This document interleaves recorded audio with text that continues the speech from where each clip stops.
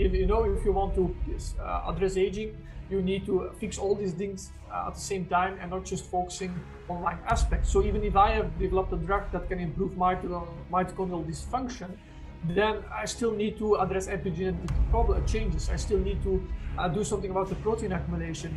I still need to do something about telomere shortening, about the DNA damage. So that's why nutraceutical is so interesting. You can use multiple substances that can address all these aging hallmarks in a synergistic way. Welcome to the Siim Land podcast. I'm your host Siim Land, and today our guest is Dr. Chris Verburg. Chris is a medical doctor, researcher, and author. He's created a new scientific field called nutrigerontology and has coined the term second biotech age, which describes personalized precision medicine of the future. Chris is also the author of the Longevity Code and founder of Novos Labs that provides longevity supplements. Novos Core is a daily longevity drink mix with 0 calories and packed with many compounds that benefit health span, such as glycine, magnesium, glucosamine sulfate, fisetin, hyaluronic acid, theanine, ginger, pterostilbene, and calcium alpha-ketoglutarate. Calcium alpha-ketoglutarate is a molecule used in your body for energy production. Supplementing calcium alpha-ketoglutarate has been seen to reverse the biological age of humans by 7 to 8 years. I've been using the Novos Core for about a month and it's really good. You can get a 10% discount off Novos Core at novoslabs.com and by using the code SIIM10, SIIM10. Chris, welcome to the show. My pleasure. Yeah, I'm kind of excited to talk with you because, there's like a few scientists who have been let's say very prolific or who have done a lot of let's say starting from an early age. They've become fully immersed with the science and written several books and done other research about it. So you're one of those kind of people that I stumbled upon who happens to be that, and you're also mainly focused on aging and longevity, which is also very let's say very interesting and very popular topic in the future that you cover in your blog and other posts as well. But maybe let's start with what made you want to become a scientist and what made you interested in longevity specifically? Yeah, so since a young age, I've been fascinated by aging and in fact the big questions in life. So this ranges from where did the universe come from? Is there an edge at the universe? To why do we have to die and what's life? Why are we different from a rock? So what makes us alive? So all these big questions I've had a big interest in since a very young age. But I think aging and dying, it's one of the biggest philosophical questions. Why do we have to age? Why does aging exist? Why do we have to die? And in fact, it's hugely interesting why aging exists. In that regard, because biologists have been thinking about it for more than 150 years. Why actually we have to age is we don't age because we just wear out or wear down. It's more complicated than that, because nature can postpone the rate of aging or the wearing down substantially. So why we have to age and why human lifespan is only around 80 years fascinated me from a very young age. And also why I'm so interested in aging and longevity is because I have huge interest in how the human body works. So that's why I studied medicine. Since a young age, I also knew I wanted to become a medical doctor to learn more how the body works, how the brain works.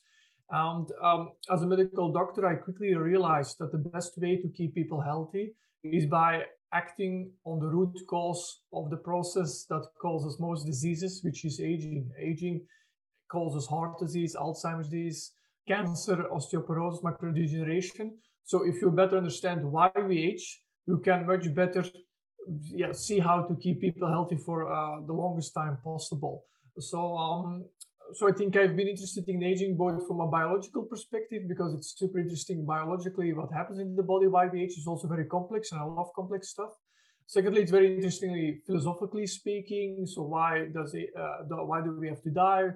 Why our lifespan is quite limited compared to some other species that can live for 200 years, like some turtles, or some sharks can live up to 400 or 500 years. So why only 80 years for us? And thirdly, because if you want to become a good doctor and really want to keep people healthy for as long as possible, you have to know why we age, and then you can much better you can provide much better health advice. And that's also why I created a novel area. It's called nutrigerontology. It uses insights from the aging process to provide much better health and nutrition advice and dietary advice, because there are a lot of diets and there's a lot of health advice circulating, especially online. but a lot of this advice is not approached from the viewpoint of aging. And if you don't know really why we age and you don't have a good grasp of the aging processes that happen in our body, you are inclined to often provide less effective health advice and even give advice that can actually accelerate aging, because a lot of diets are in fact unhealthy and in one way or the other can accelerate aging. So these are some reasons why I'm very interested in aging and longevity. Yeah, for sure. It's so true that most people don't know, or that they have like this wrong understanding about aging itself, and they think of it as something that is bound to happen, which is of course true to a certain extent, but the rate or the speed at which you age is not, there's no like universal blueprint to the speed of at which you age, and you can definitely adjust it with lifestyle and basically preventive healthcare. Yes, definitely. Also, it's amazing how lifespan can differ in nature. I have species that don't seem to age, like specific polyps, hydras. It's a polyp that's called biologically immortal. But a lot of biologists, so these little creatures don't seem to age. You have some jellyfish like Turritopsis dohrnii that can even rejuvenate itself. So when it's stressed, it becomes younger, which is very convenient. If we get stressed, we actually age faster. We get gray hair, for example. But these animals can reverse the aging process even. And there are also animals that in fact experience or exhibit what biologists call negligible senescence. So it means when they get older, they don't really get older. So their fertility stays the same, their mortality rate stays the same after 100, 200 years or longer. So these are like specific deep fish that live in the deep sea, or lobsters and so on. And then you have the species that age very quickly. Mice, for example, they age in 1-2 years. And you have humans who have quite long lifespans. But even for us, how we live, so whether we exercise a lot or eat healthy foods or take supplements, can have a big impact on the rates of aging. Definitely. So if you eat unhealthy and so on, we see in studies that if you have an unhealthy lifestyle, people live 15 years less long, which is significant. 8 to 15 years according to studies. So if you really eat healthy, exercise regularly, take care of your sleep, you can add 8 to 15 years more lifespan, and even more importantly, almost double of those number of years is improved health span. So not only you would, for example, live 10, 15 years longer, but you would suffer from aging-related diseases only 15, 20 years later. So we see a lot of people in the West already having high blood pressure or cardiovascular disease when they are in their 50s. But if you live healthy, you can postpone that until your 70s or even later. So definitely there's a big impact of the rate of aging related to lifestyle. Yeah, couldn't agree more. But you mentioned that you coined the term like nutrigerontology. So can you explain it a bit more? Like, what does it, look at, or what does it research? And like what are maybe like some of the key points or key findings in that field, or key ideas in that field? Yeah, well, the most powerful technology we currently have to live longer is our food, is the way we eat, what we eat, when we eat, how we eat. That has the biggest impact on lifespan. And on the second place, you have exercise and stress reduction and so on. But nutrition is the most powerful method to live a longer, healthier life. We already discovered that in the 1930s with experiments by scientist Clive McKay, who found out that if you give animals less food, they actually live longer. It's called caloric restriction. And this was the first glimpse into the power of nutrition to impact the rate of aging and the ability to slow down or actually accelerate aging, especially if you eat a typical Western diet. That's one thing. Food is very powerful to impact aging. Secondly, there are a lot of misconceptions about food and nutrition and diets. There are hundreds of different diets. You have paleo diets, Atkins diets, Dukan diets, keto diets, and so on. And it's very confusing to know what's the best diet on the long term. Now, if you base yourself on aging and biogerontology, which is the science of aging, then you can much better see what's the best diet on the long term. And that's very valuable. A quick example, take milk. There's a lot of discussion, is milk healthy or not? You have proponents and detractors, and it's an everlasting discussion. But we know that milk actually activates all kinds of pivotal aging pathways. And milk is made by nature to make calves grow very fast. So it activates mTOR, IGF, insulin-like growth factor pathways, insulin pathways, and so on. And these pathways, we know they are canonical or pivotal aging pathways. So if you stimulate these aging pathways, you accelerate aging. Now, milk actually activates or stimulates those pathways a lot. So this is one example how insights into aging can help us to better assess the long-term effects of specific foods like milk. A lot of people say milk is healthy because it contains calcium and amino acids, and they approach this from a very reductionistic viewpoint, like just concentrating on calories or some micronutrients in milk and ignoring the thousands of other nutrients in milk that could actually accelerate aging or could have a negative effect. So knowing that milk activates all kinds of aging pathways like mTOR, EGF, and insulin, it's very likely that milk consumption on the long term as an adult is perhaps not beneficial and could accelerate aging. Another example are high protein diets. So if you really consume too much animal protein, it could accelerate aging. Of course, there are a lot of people who say protein is healthy, you have paleo diet and so on.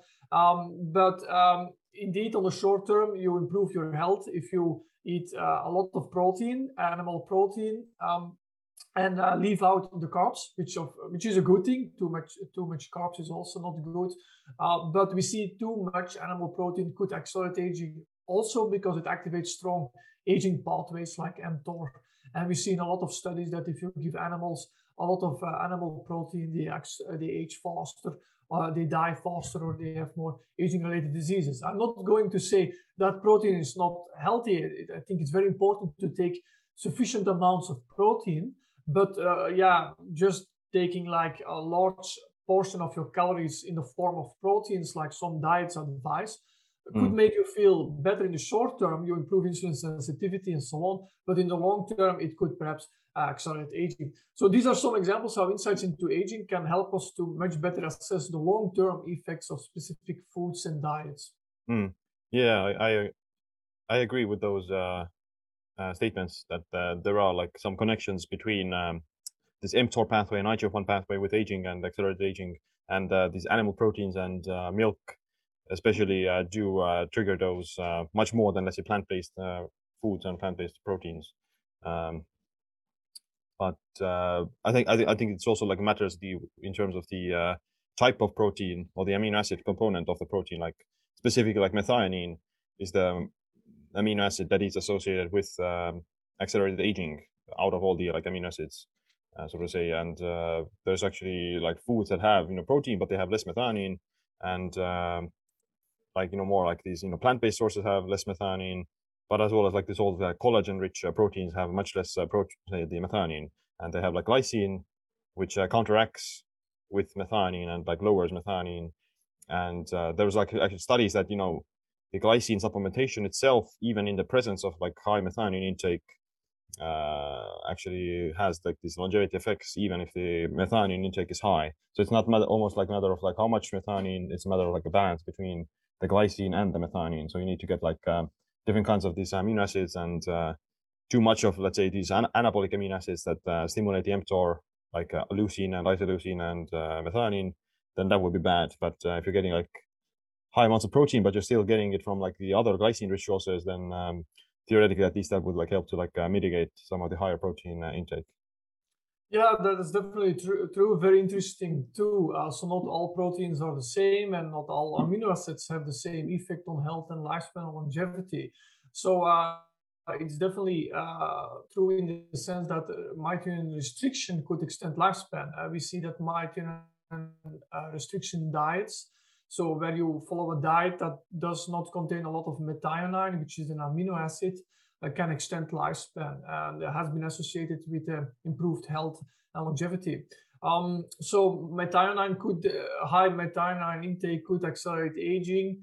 And definitely glycine is another amino acid that actually could be healthy. We see if you give glycine to animals or humans, you could extend lifespan or improve health span because glycine has a lot of beneficial effects on the body. For example, glycine works as a chaperone, so it can stick a little bit to proteins and protect proteins against damage and accumulation.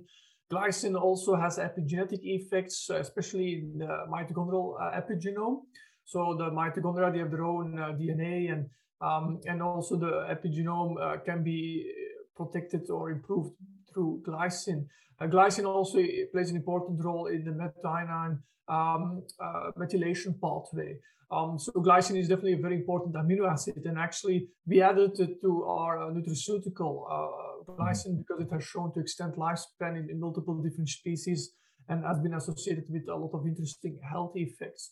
So definitely, and to come back to your remark about what kind of protein, yeah, we see that animal protein is less healthy than plant-based protein. You might say, well, but protein is protein, so how is that possible? Well, it definitely is possible because plant-based protein contains other amino acid sequences or contains other amounts of amino acids, so specific amino acids compared to animal protein. And we see this also in studies. For example, studies done in rats. If you give them exactly the same amount of protein in the diet, but the amount in one group of rats is animal protein and the other exactly the same amount of protein is plant-based protein, that the rats that receive animal protein or animal-based protein live shorter versus the rats that get plant-based, equal amounts of plant-based protein. So definitely there is a difference between animal and plant-based protein for the reasons we highlighted, different amino acids, different ratios of amino acids. And and of course, plant-based protein is accompanied by a lot of other healthy nutrients you find in plants and not necessarily in meat. But it's a very complicated discussion because a lot of people will perhaps not be happy hearing this because, you know, there's a lot of controversy about plant-based versus animal-based protein. And they will say, yeah, but look at vegetarians. If they follow a plant-based diet, they often are unhealthy, they look pale, they get bald quickly, that's true, and they are brain fogged and so on. And that's true because both diets have some advantages and disadvantages. So an animal-based diet enables you to be more certain you take enough micronutrients. So there are a lot of micronutrients that are difficult or not found in plant-based diets, like vitamin B12, carnitine, zinc, carnosine, and so on. And you also need those. And so if you eat a very, let's say, animal protein-rich diet, like a paleo diet, there is less risk of deficiencies. But the disadvantage is that you accelerate aging because the animal protein accelerates aging quite a lot, in fact. But then the vegetarians, we see in a lot of studies, they live longer and so on, but still they have often a much higher risk of deficiencies because they need vitamin B12, other B vitamins, zinc, carnosine, iron, and so on. And it's just much more difficult to get that from plants. So the solution is in fact quite simple. Try to consume not too much animal protein. So if you do eat animal protein, try to replace red meat with white meat, like poultry, like chicken or turkey. And if you do eat animal protein, also try to replace it with fish, especially fatty fish. And try to also consume more plant-based protein and take supplements. So I think it's a bit of a misconception that if you eat healthy, you don't need supplements. A lot of governments say that. I think a lot of governments base them on outdated research and, let's say, very simplistic studies that do not take into account the long-term effects of specific diets. So a lot of recommendations for micronutrients, like how much vitamin B12 you need to take or how much vitamin E and so on, are based on studies like sometimes even 60 years ago that are very rudimentary, that don't look at the long-term effects of ideal levels of these nutrients. So I think you need supplements. And so I would, to put it briefly, try to consume less animal protein, replace it more with healthier plant-based protein, and take supplements, because even a healthy diet it's very difficult to get enough micronutrients in that regard. How big of a like you mentioned that the calorie restriction is a huge thing for longevity, and I think that that's one of the most clearly established things that contributes to extending lifespan in all species, like just eating less calories and not being like obese or not being with metabolic diseases. So how big of a role, or which one would be more important, like the calorie restriction itself or the types of foods that you eat? Like, could you still be living longer if you eat like let's say like a McDonald's diet, or like like you eat the Twinkie diet, but you take like multivitamins and you take all these different supplements so you get your micronutrients, but you're eating like poor quality food, but you're in a calorie deficit, so to say, compared to, let's say, like a whole foods diet that isn't in calorie restriction and you're getting like all the nutrients from that, so to say. Yeah, that's a great question. So let's where to start. I think it's we know that caloric restriction can likely be very healthy, and the same for fasting. So we do advise to now and then fast. We even wrote a whole article on our website about this on novoslabs.com, the best way to fast. And the same about caloric restriction. We see it can enable healthy fix, but it's very important to do it properly. And it's very important to make sure you are not becoming deficient in micronutrients. So if you fast or you do caloric restriction, so eat less in general, it increases your risk of micronutrient deficiencies quite a lot. And that's a problem because most people are already deficient in micronutrients anyhow, even with a normal diet. So if they eat less, then they even take in less micronutrients, and it could aggravate it. So what I think is very important is to make sure, first of all, you take enough micronutrients. Now, that's very difficult to do. You just cannot really pop a multivitamin, because there are other problems with multivitamins. Often the doses are too low. The forms of the micronutrients are the wrong forms, like they use magnesium oxide, while it's better to use magnesium malate, or they use selenium methionine, while selenium yeast would be better, or they use alpha tocopherol as a substitute for vitamin E. While in nature we have 8 different forms of vitamin E, 7 of which you don't find in most multivitamins and so on. So I think you need to take micronutrients, but you have to do it smartly. And also we have written a whole article about on our blog how to do that, because ideally you would need to take bulk nutrients separately. Like these are nutrients you need in much higher doses than you would often find in multivitamins. Like magnesium, you would need to take it separately because you need 300-400 milligrams of magnesium per day, and most supplements only contain like 80 milligrams or even less. The same for potassium, the same for calcium. Most supplements contain too little of those bulk nutrients, so you would need to take them separately. Then you can take a multivitamin on top of that to make sure you have let's say the substances that are found in adequate doses in most supplements, like molybdenum and manganese and so on. And on top of that, you would need to eat specific foods that are rich in specific micronutrients, because through foods it's much better to take them than through multivitamins. An example is selenium. Most supplements contain selenium methionine. It's not an ideal form.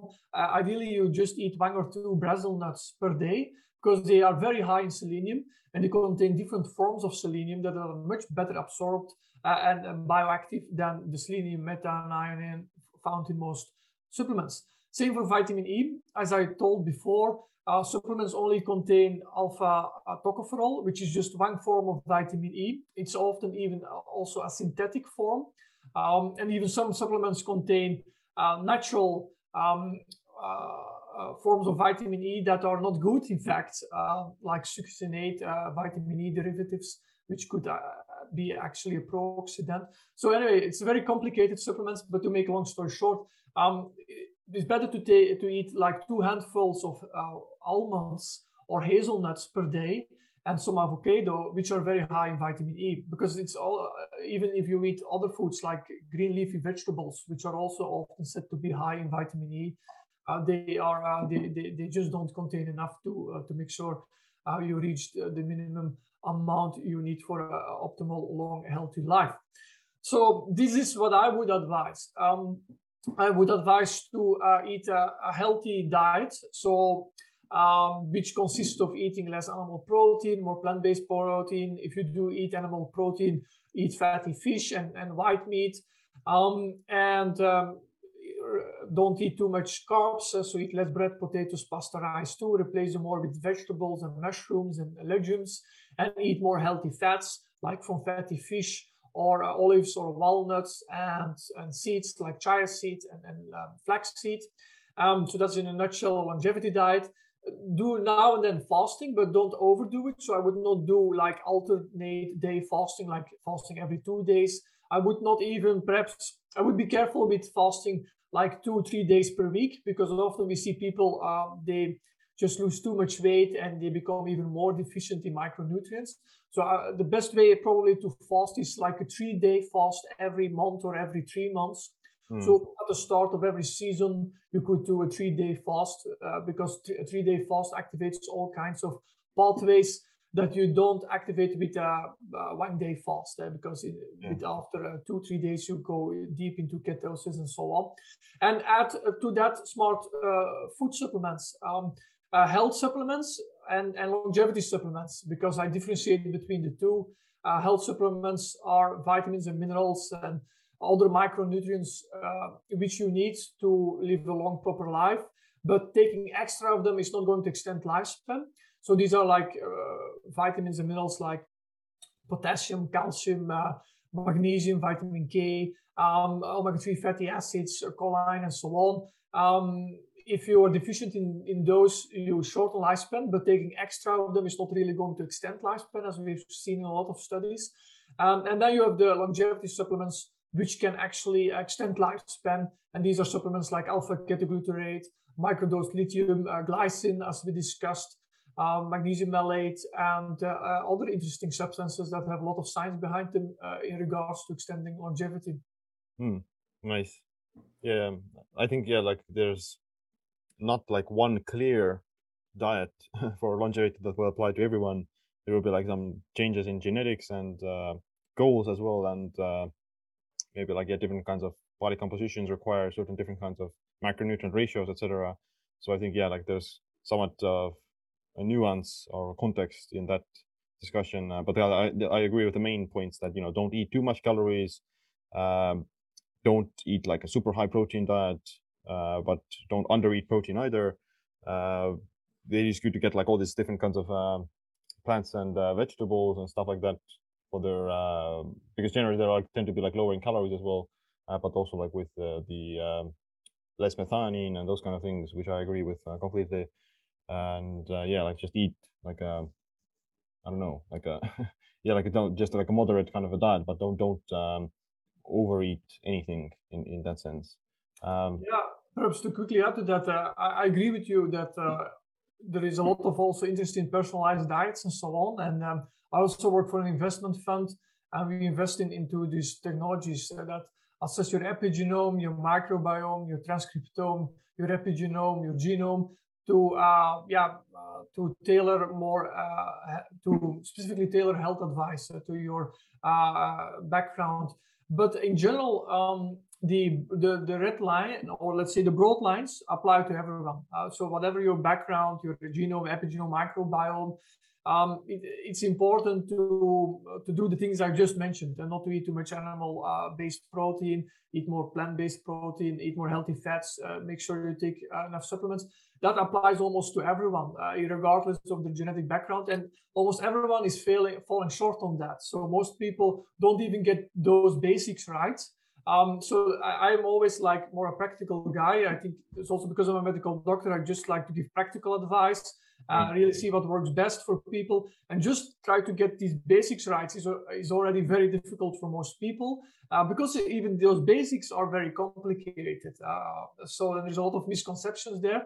And then I agree, if you get those basics right, you can focus on the microbiome, your own unique genetics, your own unique epigenome, metabolome, and so on, and further tailor it. But I think it's a bit overhyped also, because we currently don't know enough yet about this. So you have tests that assess your genome to give food advice or your microbiome. You send a sample of your feces to a lab, they analyze it, and they give you feedback regarding your microbiome, and then sometimes they even give food advice. I think we have to be very careful with interpretations about that because we don't know enough about that yet. So sometimes I see people getting advice like you should not eat oranges or tomatoes because of these and these tests, but these tests are often not that accurate. And also it changes. So perhaps 1 month you cannot eat tomatoes according to a test, but 6 months later the same test will allow you to eat tomatoes. But then people that don't retest, they will eat their whole life no tomatoes anymore. So we have to be very careful with this advice. It's often still too preliminary, but it's of course very promising. Yeah, I agree. Like people can get caught in the nuance too much or devil in the details. Like for instance, it doesn't make sense to think about your microbiome or genetics if you're still, or at least it would be not the first priority if you're still like eating a hamburger and French fries every day or something like that. So like once you fix like the basics, then for sure there's more value in getting from the nuance as well, because then you would actually know whether or not it is practical. Yes, and the basics is very difficult as I mentioned before, because I often see even people who eat very healthy and they are deficient in all kinds of micronutrients. So there's also a misconception that if you eat healthy, you don't need micronutrients, because often, these people are deficient in iron, especially women. They are deficient in iodine, magnesium, selenium. So these are like some classical examples, or omega-3 fatty acids, and or all kinds of B vitamins. And the problem is people underestimate it. So they think, well, I just take a multivitamin, or I eat healthy. I don't need specific. I don't need to take multivitamins or extra micronutrients. But they often do, because even with a healthy diet, it's almost impossible to get enough micronutrients for a long, healthy life. And people perhaps will say that's impossible because how they did it in prehistoric times before you could go to the CVS or Walmarts and buy supplements. Well, the answer is quite simple. Nature didn't create perfect bodies. So for hundreds of thousands of years, our ancestors have always suffered from micronutrient deficiencies, especially iodine and iron. Compared to other species, we are, in fact, as humans, very bad in absorbing a lot of micronutrients. Like iron, compared to other animals or fish or plants, they can absorb iron much better from the diet than we do. Of course, too much iron can also accelerate aging because it's pro-oxidative. But anyway, to make a long story short, a lot of people, they think they are healthy, but they're deficient in micronutrients. And the thing is, you don't really notice it. Sometimes you do notice it. So you have brain fog, you have concentration problems, you don't sleep well, because people think it's normal, but likely it's because they are deficient in all kinds of micronutrients. But often you don't even notice it.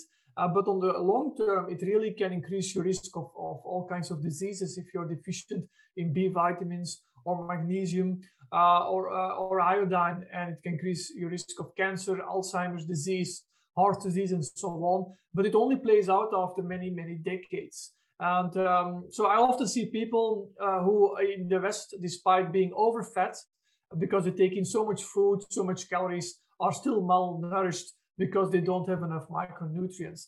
And it's very complicated, micronutrients, because of, if you want to do it properly, it's just very difficult. And some people say, yeah, well, but I did a blood test and my blood test is normal. But the problem is also that blood tests are not very good in tracking down nutrient deficiencies, because they just measure content of nutrients in the blood plasma and not in the cells or in the intercellular fluid, which is found between the cells. So you can have normal magnesium levels or B vitamin levels or vitamin E levels according to your blood test, but still be quite deficient. Yeah, that's true. But what about like some of these promising longevity compounds used as supplements to have like beneficial effect on longevity, like NAD or NMN and those kind of things? Yeah, so I think the last decade we really learned more about aging than the last 1,000 years before. And that also accounts for interventions to slow down aging. And so the last decade we have seen a lot of interesting studies, much better, well-conducted studies coming out demonstrating the interesting effectiveness or potential of all kinds of substances to slow down aging. And that's great because the decades before there was this, let's say, almost myth or idea that antioxidants slow down aging. But we quite quickly found out that's not actually the case. So if you give a lot of antioxidants to animals, they don't really live longer. Sometimes you even shorten their lifespan. But we now see that there are much more interesting substances that can slow down aging by working or by manifesting other mechanisms or acting on other mechanisms than antioxidant activity. So yeah, you have, for example, the NAD boosters like NMN, which increase NAD levels, which have shown to mitigate all kinds of aging effects in different species, and also have shown to protect muscle health or improve muscle health or metabolism in humans. You have substances like alpha-ketoglutarate, which have shown to extend lifespan in multiple species, and also have been known for decades to have health benefits in humans. So alpha-ketoglutarate can do this because it works on the mitochondria. It improves mitochondrial health. It also has epigenetic effects. We also have microdosed lithium. So there are a lot of studies showing that lithium can extend lifespan. Also, we see that in areas where there is a lot of lithium in the drinking water, that people live longer, and there is also less Alzheimer's disease and other neurodegenerative diseases. And if you give lithium to animals, then they also get less Alzheimer's disease and so on. So that's very interesting. You have substances like glycine that also have shown to extend lifespan. And pterostilbene, which also have shown to extend lifespan, and fisetin, which is often called a senolytic, but it also has a lot of anti-inflammatory effects on the body. So these are a few of the many interesting nutraceuticals that have a lot of great science behind them to address aging. And perhaps another one is glucosamine, which is mostly known to improve joint health. But little people or few people know that glucosamine also has shown to extend lifespan in multiple species because glucosamine can reduce inflammation, it can improve mitochondrial biogenesis, so it can increase the amount of mitochondria in the cell and so on. And in humans, we have seen in studies that looked at supplements and longevity or reduced mortality, that most supplements didn't really work. Most supplements were not associated with increased lifespan, but only a few did, and the very few that did extend lifespan were glucosamine. And that has been shown in studies in large studies both in the US and in Europe. And also there was a big study in the British Medical Journal that showed an association between glucosamine intake in humans and reduced cardiovascular disease.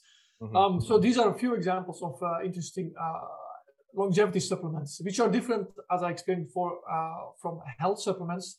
Health supplements are more the regular supplements like multivitamins and so on, which you also need to make sure you're not deficient in important micronutrients. Yeah, I agree.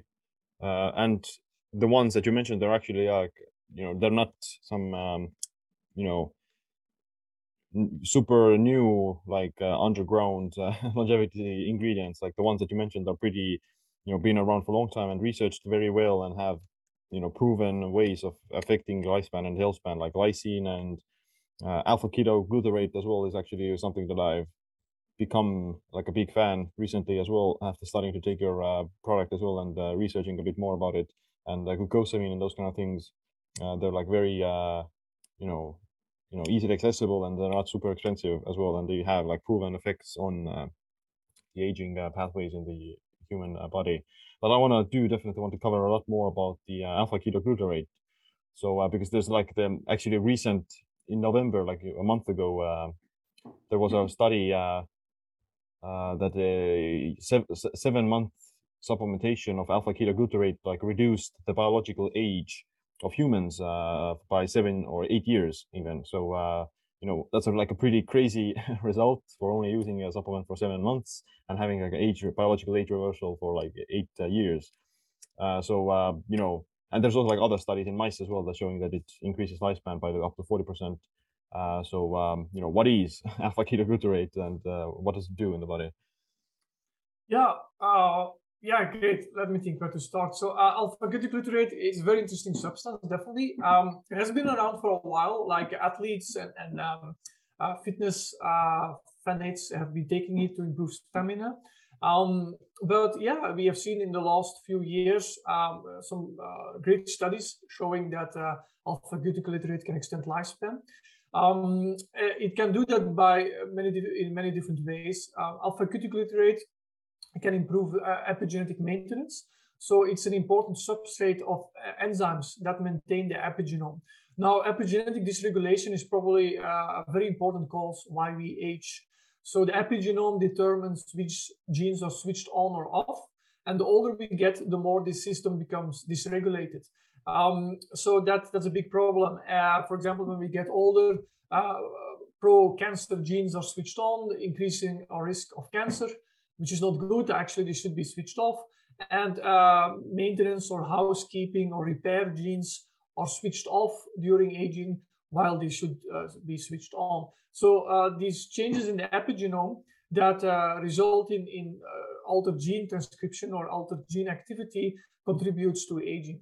And alpha ketoglutarate is important to maintain a proper epigenome. For example, it's a substrate of theta enzymes. So theta enzymes, they are important epigenetic modulators that can reprogram the epigenome. It also works in that way synergistically with vitamin C. So vitamin C and alpha ketoglutarate are important substrates for these epigenetic theta enzymes to maintain the epigenome. Alpha ketoglutarate also is an important fuel for the mitochondria and also improves mitochondrial health. So the mitochondria are the power plants of our cells, and AKG improves also mitochondrial function in that way. AKG also improves collagen synthesis, which could be interesting for skin health. And it has also all kinds of other benefits. So it's an interesting substance. Like I said, studies, especially in the last few years, we have seen studies showing that AKG lengthens lifespan, but more importantly, it even more drastically improves health span besides lifespan. And that's interesting because mice that get AKG, especially old mice, they age more healthier. So they have less aging-related diseases. Their fur becomes gray less fast. They lose less fur and so on. Especially in female mice, we saw great effects of AKG on fur quality. So they had less loss of fur and less graying of fur. And that's interesting. So AKG is a great substance. And regarding what you mentioned about the clock, there was a recent study showing that AKG given to humans, it reversed the epigenetic clock.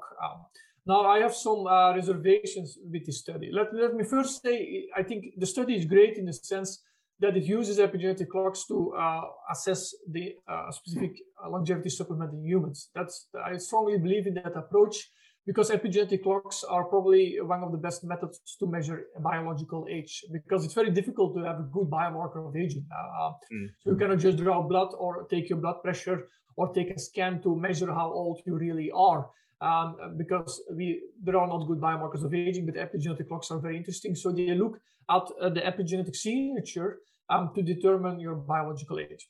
Now, regarding the study, it showed like 7-8 years of age reversal. We have to take these results with a grain of potassium salt, in the sense that, the clock they used, it's not a very accurate clock, to be honest. It also has not been substantially validated by other researchers, so we just have to take their word for it.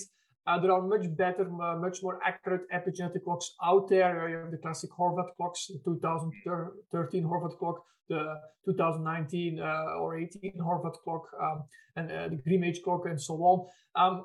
and other clocks that are much more accurate. So the clock they used, it's not the best clock, in fact, far of it, and you have to take the age reversal so with a little grain of salt. So but nonetheless, it's a great way forward, and we are also looking into our own clocks. I'm speaking to almost every epigenetic clock company out there, and we are also looking into what are the best epigenetic clocks. But probably in the future, the best clocks will be a combination of different clocks. It will be a combination of epigenetic clocks, ribosomal clocks, microbiomal clocks, metabolic clocks, transcriptomic clocks, looking at also different tissues, and even epigenetic clocks can be improved upon, because a lot of epigenetic clocks, they just look at methylation of the DNA,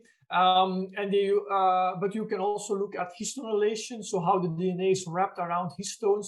You can even look at chromatin formation, so that would be chromatin-based clocks. So you have some researchers working on these kinds of clocks.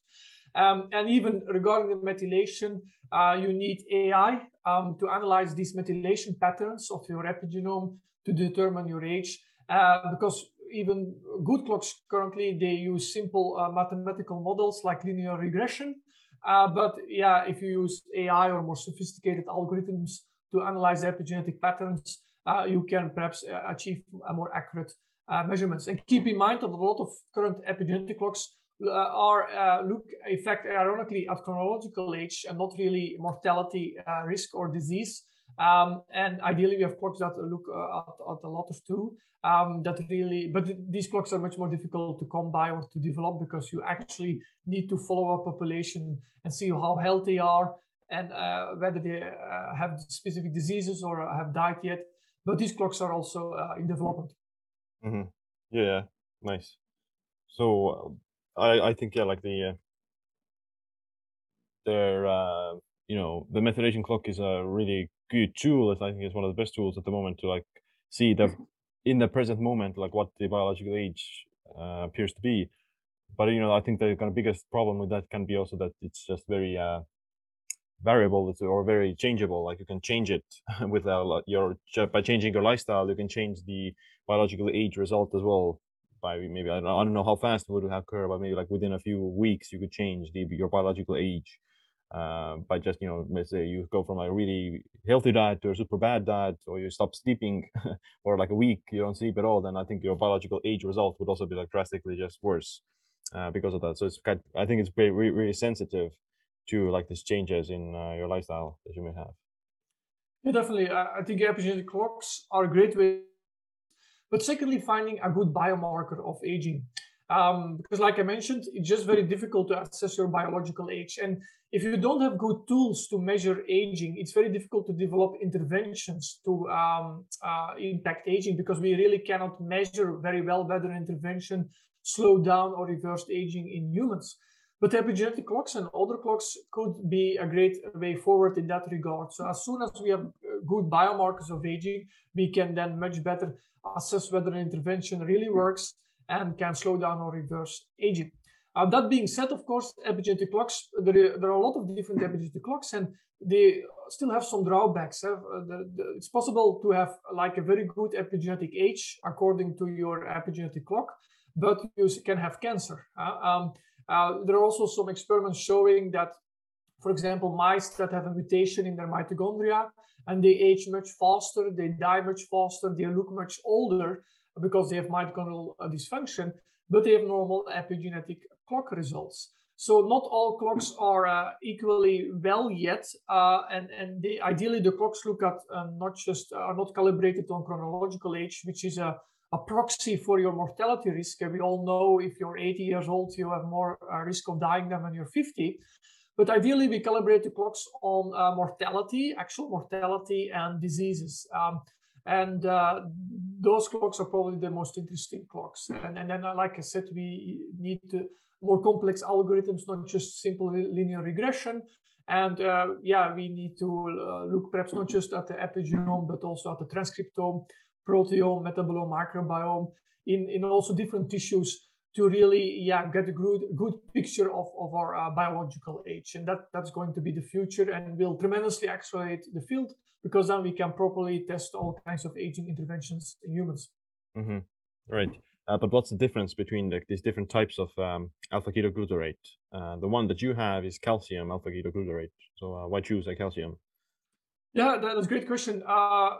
For our nutraceutical, because we developed a nutraceutical containing, in our view, the most interesting substances to slow down aging with the most science behind them. And we selected them in a synergistical way so that they can have a synergistic effect. But we picked not just plain alpha-ketoglutarate like other supplements. We used calcium alpha-ketoglutarate because the most interesting studies that show lifespan extension and health span extension used calcium alpha-ketoglutarate. And the calcium alpha-ketoglutarate is more interesting in the sense that it releases the alpha-ketoglutarate more slowly. And it's also less taxing for the stomach, because alpha-ketoglutarate, it's an acid, and the calcium can buffer that a little bit. So these are some reasons why we pick the calcium form, which is much more rare to combine than just the plain old alpha-ketoglutarate. And also we added vitamin C, because like I mentioned before, vitamin C works together with alpha-ketoglutarate in a synergistic way on the epigenome. And we also combined it with other substances that work on the epigenome, like microdose lithium, fisetin, and so on, pterostilbene, glycine. They all act on the epigenome, because we believe that epigenetic dysregulation is a very important reason why we age. Mm-hmm. Yeah, for sure. That's really, really good. And actually, I've become like a pretty big fan of alpha-ketoglutarate after reading all the studies and stuff, and seeing like the potential. Because you can't get it from any dietary sources. You can't get alpha-ketoglutarate from like any food. You have to your body contains it, but you need to get it from a supplement if you want to like boost your levels of it, and it does decline with age as well. Yes, definitely. Nice. But is there like any dosage requirements, or what's the minimal effective dosage for that? Yeah, well, if you look at what aging scientists recommend, often it's at least 1,000 milligrams per day, and probably it's even more. So you can take a couple of grams per day. Like I said, ideally in the calcium form, but you can take really quite a lot of it. The same with glycine. It's also a bulk longevity supplement. For novels, we added 2 grams of glycine, but there have been done studies with 20 to 40 grams of glycine per day, which is quite a lot.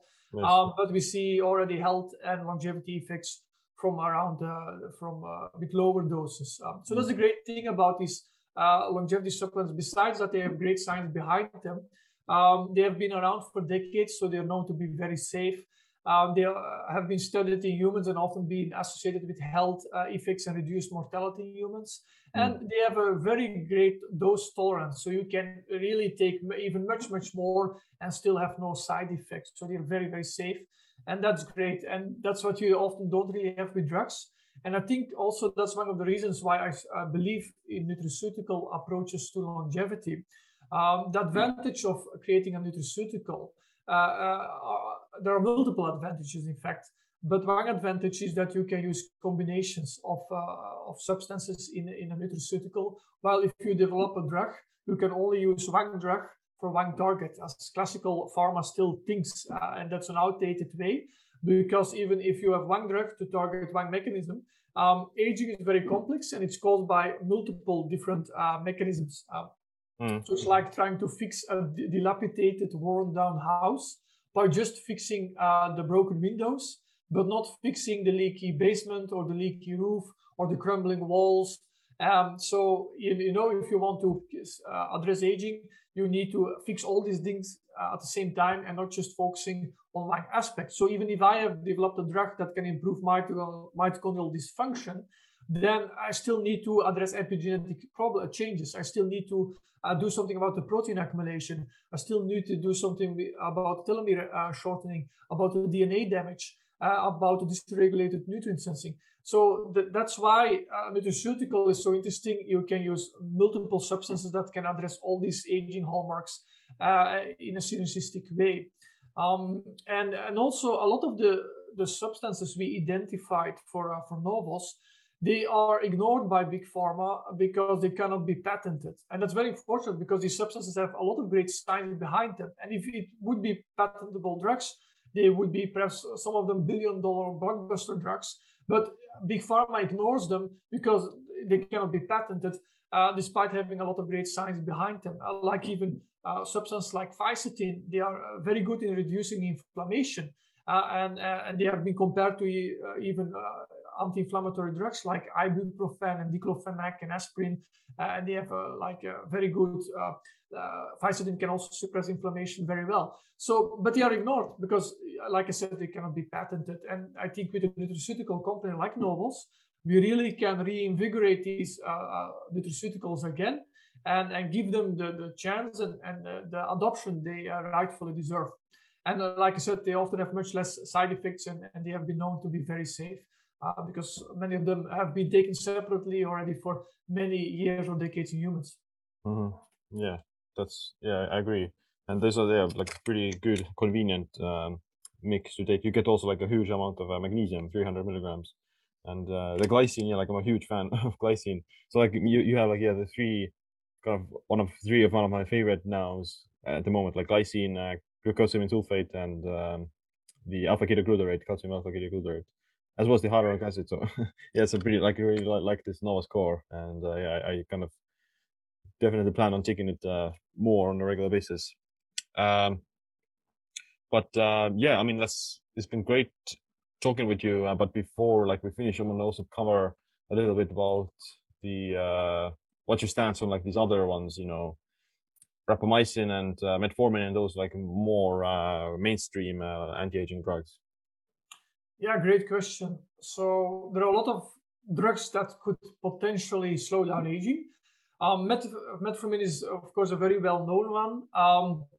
You have a lot of longevity hackers trying to take it without having diabetes. And metformin is, of course, an anti-diabetic drug. It improves insulin sensitivity via a myriad of ways. Metformin could be interesting. I would not, of course, I am not advising to take any prescription drugs to slow down aging off-label necessarily. I think we need more studies in humans to really show whether metformin can slow down aging and reduce mortality. Of course, there is a TAME trial which will look into metformin, whether it can extend lifespan. So I'm very eager to await the results from that very big trial, but that will be still many years away. And then, of course, you have rapamycin, which is a very interesting substance. It has a lot of strong science. It could slow down aging by inhibiting mTOR, for example, and inducing autophagy and so on. So that's interesting. Yeah, you have also selegiline, which is a drug that has been used to treat Parkinson's disease. And there are some studies in low dose, not the same dose as for Parkinson's disease, but like 1 milligram every other day instead of 10 milligrams per day, could perhaps also slow down aging.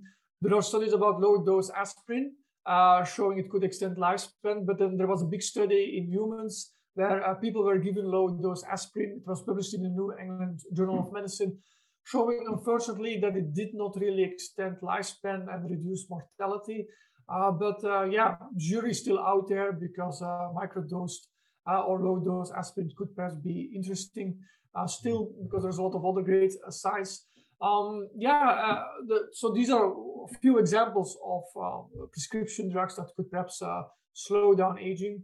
But I would be careful because they can have side effects like metformin. It can reduce the absorption of vitamin B12. So you have to make sure you take also vitamin B12 and other B vitamins because they work synergistically. For rapamycin, there is a risk it can perhaps in the long term reduce immune function or cause insulin resistance. But if you do it in a low dose and you alternate the dose, it could mitigate that risk. So there are ways to mitigate the side effects of these drugs. But yeah, we will go to a future where people will take also prescription drugs to stay healthier for longer.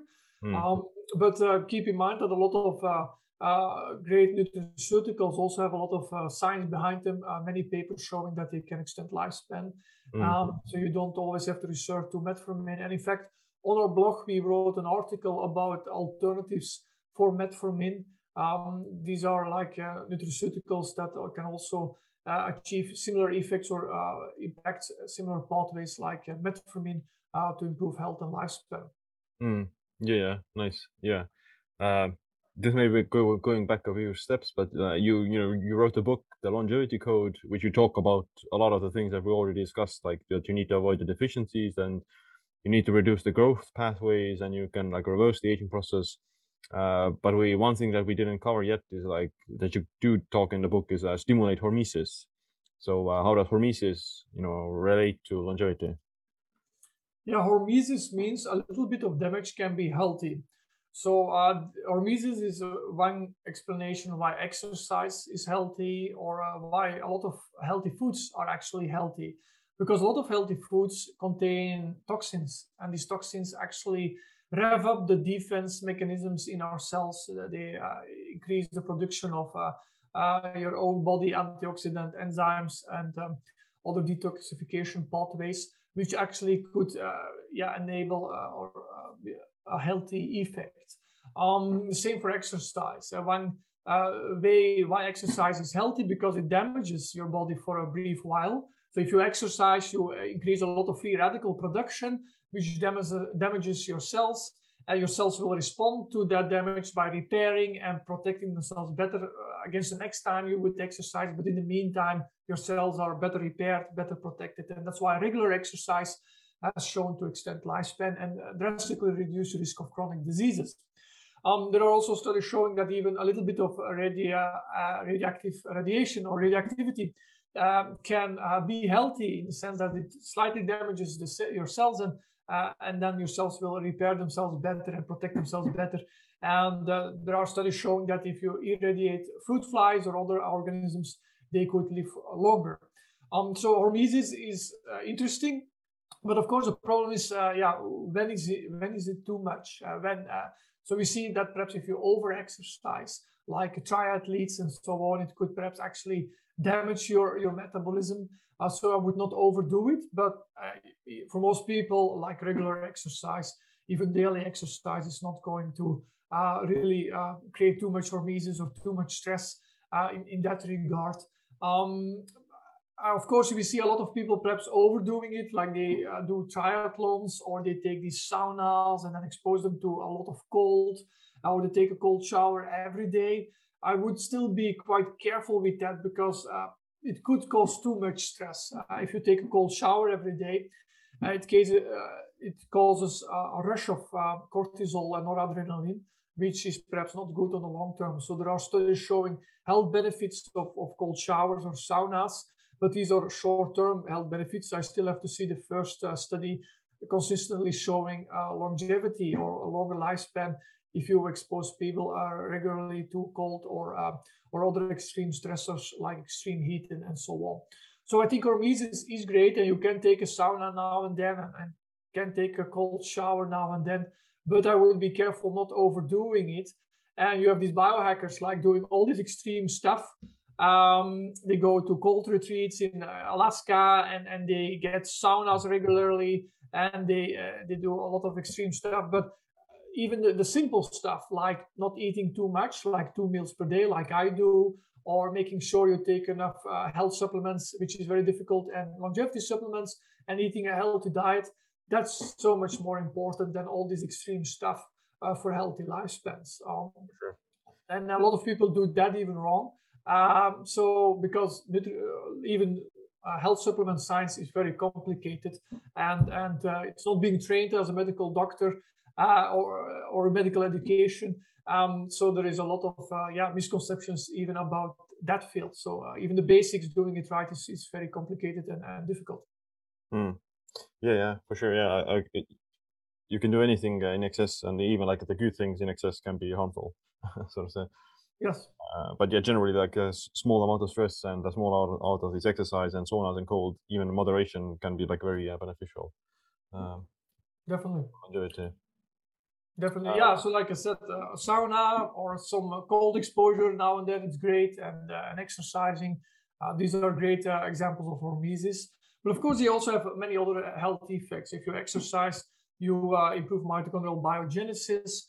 You increase, let's specific brain derived growth factors and so on to improve brain health and cognition and so on. So exercise is, of course, very important for longevity. Also sleep, it's often underestimated, but yeah, sleep optimization is very important. On our website, we even created an article with 50 tips to sleep better, ranging from the best supplements to sleep better, like melatonin, which also has shown to extend lifespan, and glycine, by the way, can also calm the mind and improve yourself to fall asleep, the magnesium, to medical gadgets to sleep better, and so on. So I think sleep, exercise are also very important, of course, besides diet and supplements. Yeah, for sure. That's good tips. But yeah, we'll be putting all the links to the blog and your products, Novas, and your profiles as well to the description. And yeah, it's been a great talking with you. Before I ask my last question, where can people learn more about you and your work? Yeah, well, I have a website. It's called chrisverberg.com. And people, I also write a lot of articles for Novos. So on novoslabs.com, if you go to our blog, you really find a lot of health and longevity advice there. And you can also download a free ebook there. Because Novos, it doesn't just want to be a nutraceutical company. In our view, the best science-based nutraceutical company out there for longevity. But besides that, we also want to be a longevity platform. So we want to disseminate the best, most science-based, accurate knowledge to live a longer, healthy life. So we put a lot of advice there about what's the best longevity diet, what are the best health supplements, and it's not sponsored in any way, best tech gadgets to live longer, and other insights. We have like 60 tips to live longer and so on. So we really want to be the go-to source for longevity and proper health advice. Because we believe it's the future. The best way to stay healthy is by slowing down aging, and that way you can drastically reduce the risk of all kinds of aging-related diseases. And yeah, it's a very fascinating science, longevity, and it's a very powerful method for optimal health. So that's and there you can find a lot of more additional information. Nice. Yes, and my last question is, what's this one piece of advice or habit that you wish you adopted sooner? Oh, all right. So, yeah, I have a lot of things that I think that are important. I think, yeah, it's. I think the most. I think I wish I started to eat a more healthy longevity diet when I was sooner. I started to dig into nutritional longevity when I was young, especially when I was still a medical student. But I wish I had learned about it when I was younger. So I think, yeah, knowledge about what's the best diet to live longer, sooner the better. And I think also nutraceuticals and supplements are very important. It's often underestimated, but I think it's tremendously important to make sure you take in adequate levels for optimal health. Yeah, it's just very difficult to do it right. As I explained before, you cannot just take a multivitamin or eating healthy and thinking you don't need those. I think we need much better training also in that regard for medical education and so on, but that's another discussion topic. So I think knowledge about the best longevity diet and best nutraceuticals and the importance of that are some very interesting insights I wish I learned sooner when I was still very young. Because actually the way I ate when I was young, it caused a lot of deficiencies, in fact, and a lot of problems. Because my parents, I love my parents, but they gave me like food like every parent would do. But even with that way, I probably was deficient in zinc, which caused some problems, and magnesium and omega-3 fatty acids and vitamin E and so on, which I now all figured out, and I feel better than ever before. And I think, yeah, a lot of people can be helped with that knowledge. So I think, yeah, it's very important to disseminate that, because we see so many people in the West with suboptimal health, they have sleep problems, brain fog, they are tired the whole time, and they ask, well, how is that possible? But if you see how we eat and how we live, it's almost normal. You're deficient in all these important micronutrients, and I think diets are tremendously powerful to improve your health. And given medical doctors not trained in it, going to your medical doctor, he or she is not really going to help you. So I think we need to take our own health into our own hands. And that's why I also strongly believe in empowering people health-wise and knowledge-wise.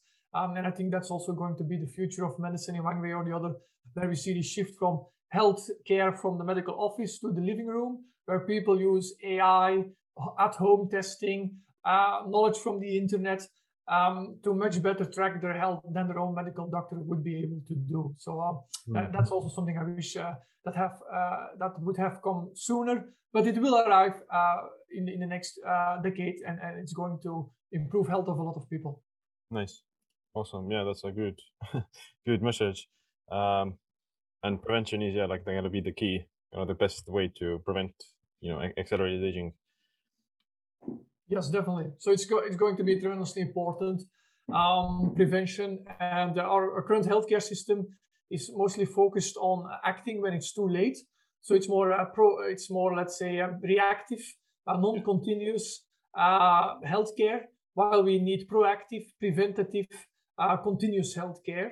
And things like wearables, insidables, at-home testing, AI assistance, and proper nutrition and supplements, and other ways to track your health and optimize your health at home is going to be the future, and it's going to keep people healthier for much better. Personally, I think medicine is too complicated to only leave to your doctor, to leave to a human doctor, because we are limited by our own limited brains as humans.